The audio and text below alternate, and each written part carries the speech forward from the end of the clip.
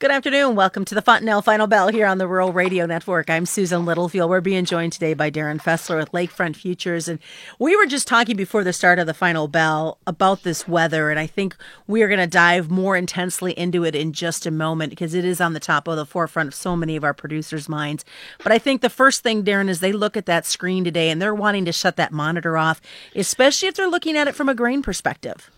Yeah, I think a lot of people have wanted to shut the monitor off the last few weeks, especially anybody growing wheat, and it's been extremely challenging. That's even an understatement in this wheat market, and I think it's really starting to impact or has impacted, a lot of the other grains. I think we could make a pretty darn bullish case for corn from a fundamental standpoint. I know there's some issues in there. But when you look at the fundamentals for wheat, the supply issue, the bean supply issue, I mean, we're somewhat lucky corn's not selling off more. Although the funds, in my opinion, they continue to hammer corn probably unseasonably. I certainly would be a little bit nervous getting overly bearish these levels this time of year, considering it is only March 11th. There's a lot of stuff that can happen. I mean, we could run into weather issues. This stuff will get planted. It always does.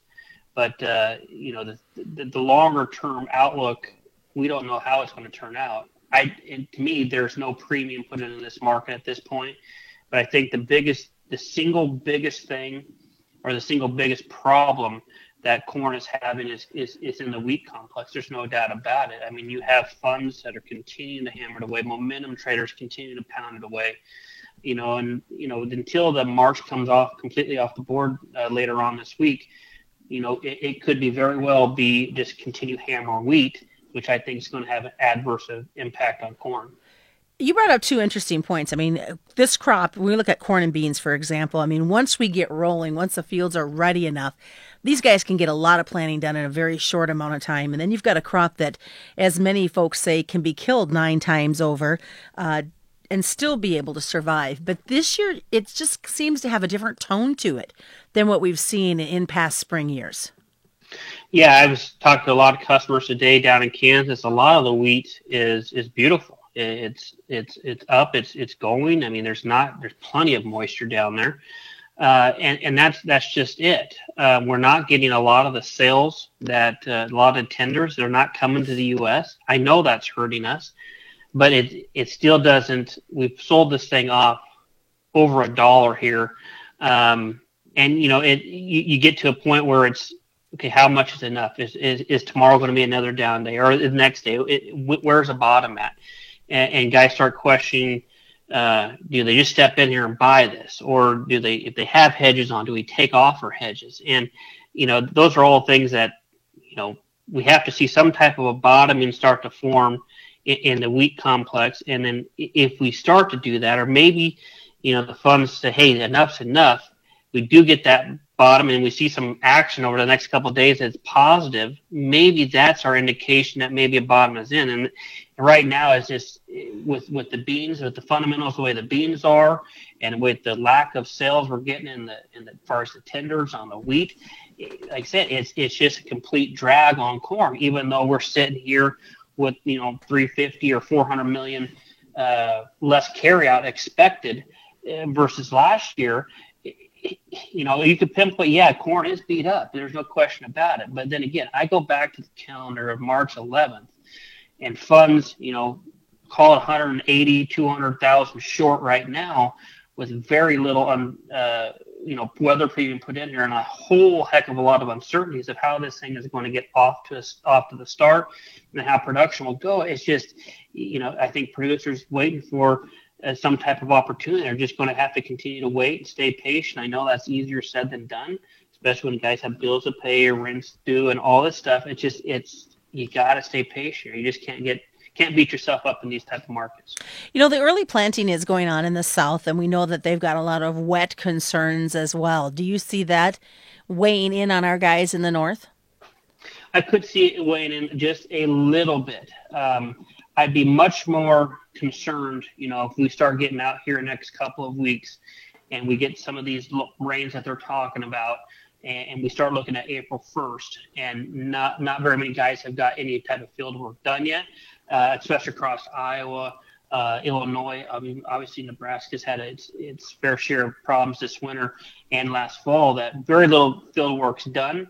If I look at anhydrous, there's going to be a battle for tanks, I think, this spring. And there's just a whole lot of work that has to get done before we even think about getting the planters rolling. And that, I think, could be some impact on this market. And just not only that, the financial impact. You talk about the waiting for anhydrous, the other fertilizer costs that'll be in there because everybody's going to want to do it right at the exact same time.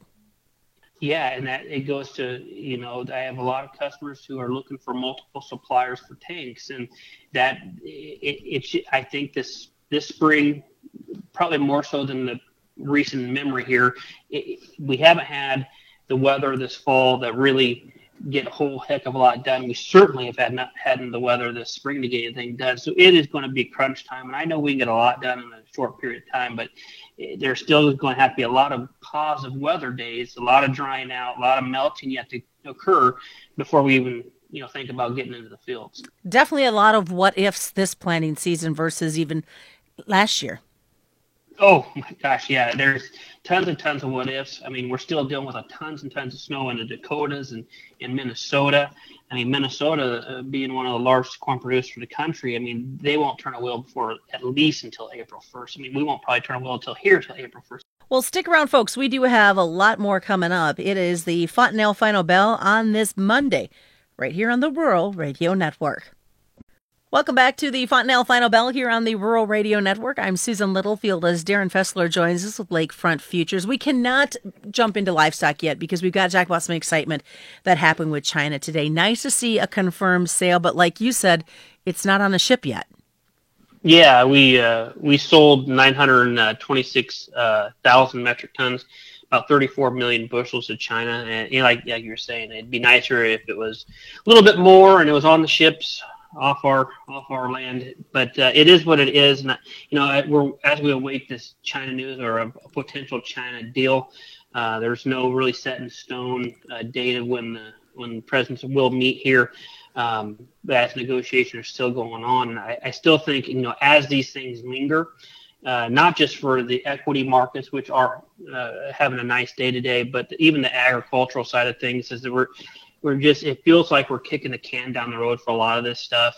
And, we're almost lacking some type of news because there's very, very little news in the ag space right now outside of the continued beat down in wheat. We're just really looking towards the end of the month at this juncture, towards the acres report, and we'll kind of see how that shakes out. Maybe that provides the movements that we need for the bulls to really start, encouraging some more positive price action. As you look at this information that comes with China, we know that at the end of last week, they pushed back the end of this month meeting. How do you keep the momentum going, keep the positives going, shall we say, for your customers as they look at China and the lack of movement really we've seen in getting this all taken care of? Yeah, I think that speaking with customers all across the country, there is probably some significant doubt that has been built up over time because we've been hearing for a while now, it's been progressing well. It's been progressing well. It's almost like how many times you have to hear that before you just, you actually need to see some proof now. We've been progressing well for a while, but we haven't had a whole lot of results. I think one of the more interesting aspects of China buying this time of year is, one, they typically don't buy a whole lot of beans this time of year. They're usually buying South America. So it's very interesting that China's stepping in and buying the U.S. beans now when Brazil is coming online. And Brazil is not going to have the crop they did last year. Everyone knows that at this juncture, but it's still a decent crop. Argentina is still looking very good as well, too. So it is encouraging, whether it's a kind of I don't want to call it a sympathy type of purchase for the U.S. or just kind of a goodwill offering from China. I mean, it's yet to be seen. There was a report out last week saying that, hey, some of Chinese economic numbers were maybe not as good as what they had previously released. So you kind of question if they're releasing data that might be questionable. Well, what about their stocks? I mean, they did last year release, they have a lot more corn than they thought they did. Well, you just start doubting some releases. And do they have the supplies? I mean, it's really counter-seasonal to buy U.S. when Brazil's online. But then again, maybe it's something that from a producer standpoint is maybe pushed to the side for right now, and we focus more on risk management and wait for a deal, hope for a deal that gets done. But I don't think you can bet the farm that something gets done with China, not at this point. Real quick before we jump into livestock, we have an acreage report coming out at the end of the month. Is there going to be a lot of weight put on this report? I think there's going to be a tremendous amount of weight put on this one in particular, just due to the sheer supply of beans we're dealing with. And now there was a private firm that had down anywhere from 81 to 82 million on these acres on beans, and I think that is tremendously light. I think it's probably going to come in somewhere, just in my own opinion here, probably somewhere around that 87 to 87 and a half, 88 million on the beans. I do think there is more corn overall, but I do not think it's 93, 94. I'm more in the camp of this 90 and a half to 91 and a half million. Just due to, I think, one, because of how the spring could shape up here, two, the inputs just to get corn in the ground, and two, or the third reason is I think the Dakotas, they're going to go away from beans. But if you look at the Iowa, Nebraska, Illinois, Minnesota, I don't think they're going to go too far off the rotations. Yes, they may rotate a little bit more back to corn, but it's not going to be a drastic amount. Your thoughts on cattle numbers? And we saw some struggles today. Is it because of Friday's cattle on feed report? Yeah, cattle on feed report I didn't think was all that bullish or bearish. I thought it was somewhat neutral.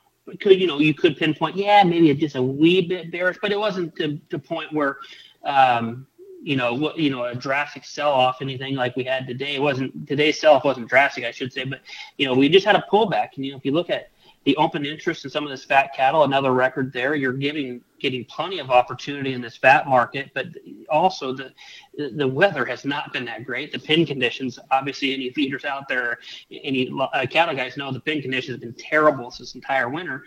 To get a hold of you, they can reach me directly anytime, 402-366-0423. They can find me on Twitter, Facebook, Instagram, and they can always find us on our website at lakefrontfutures.com. Lots of information, and it's great to watch as well as the markets unfold, that is, during the day.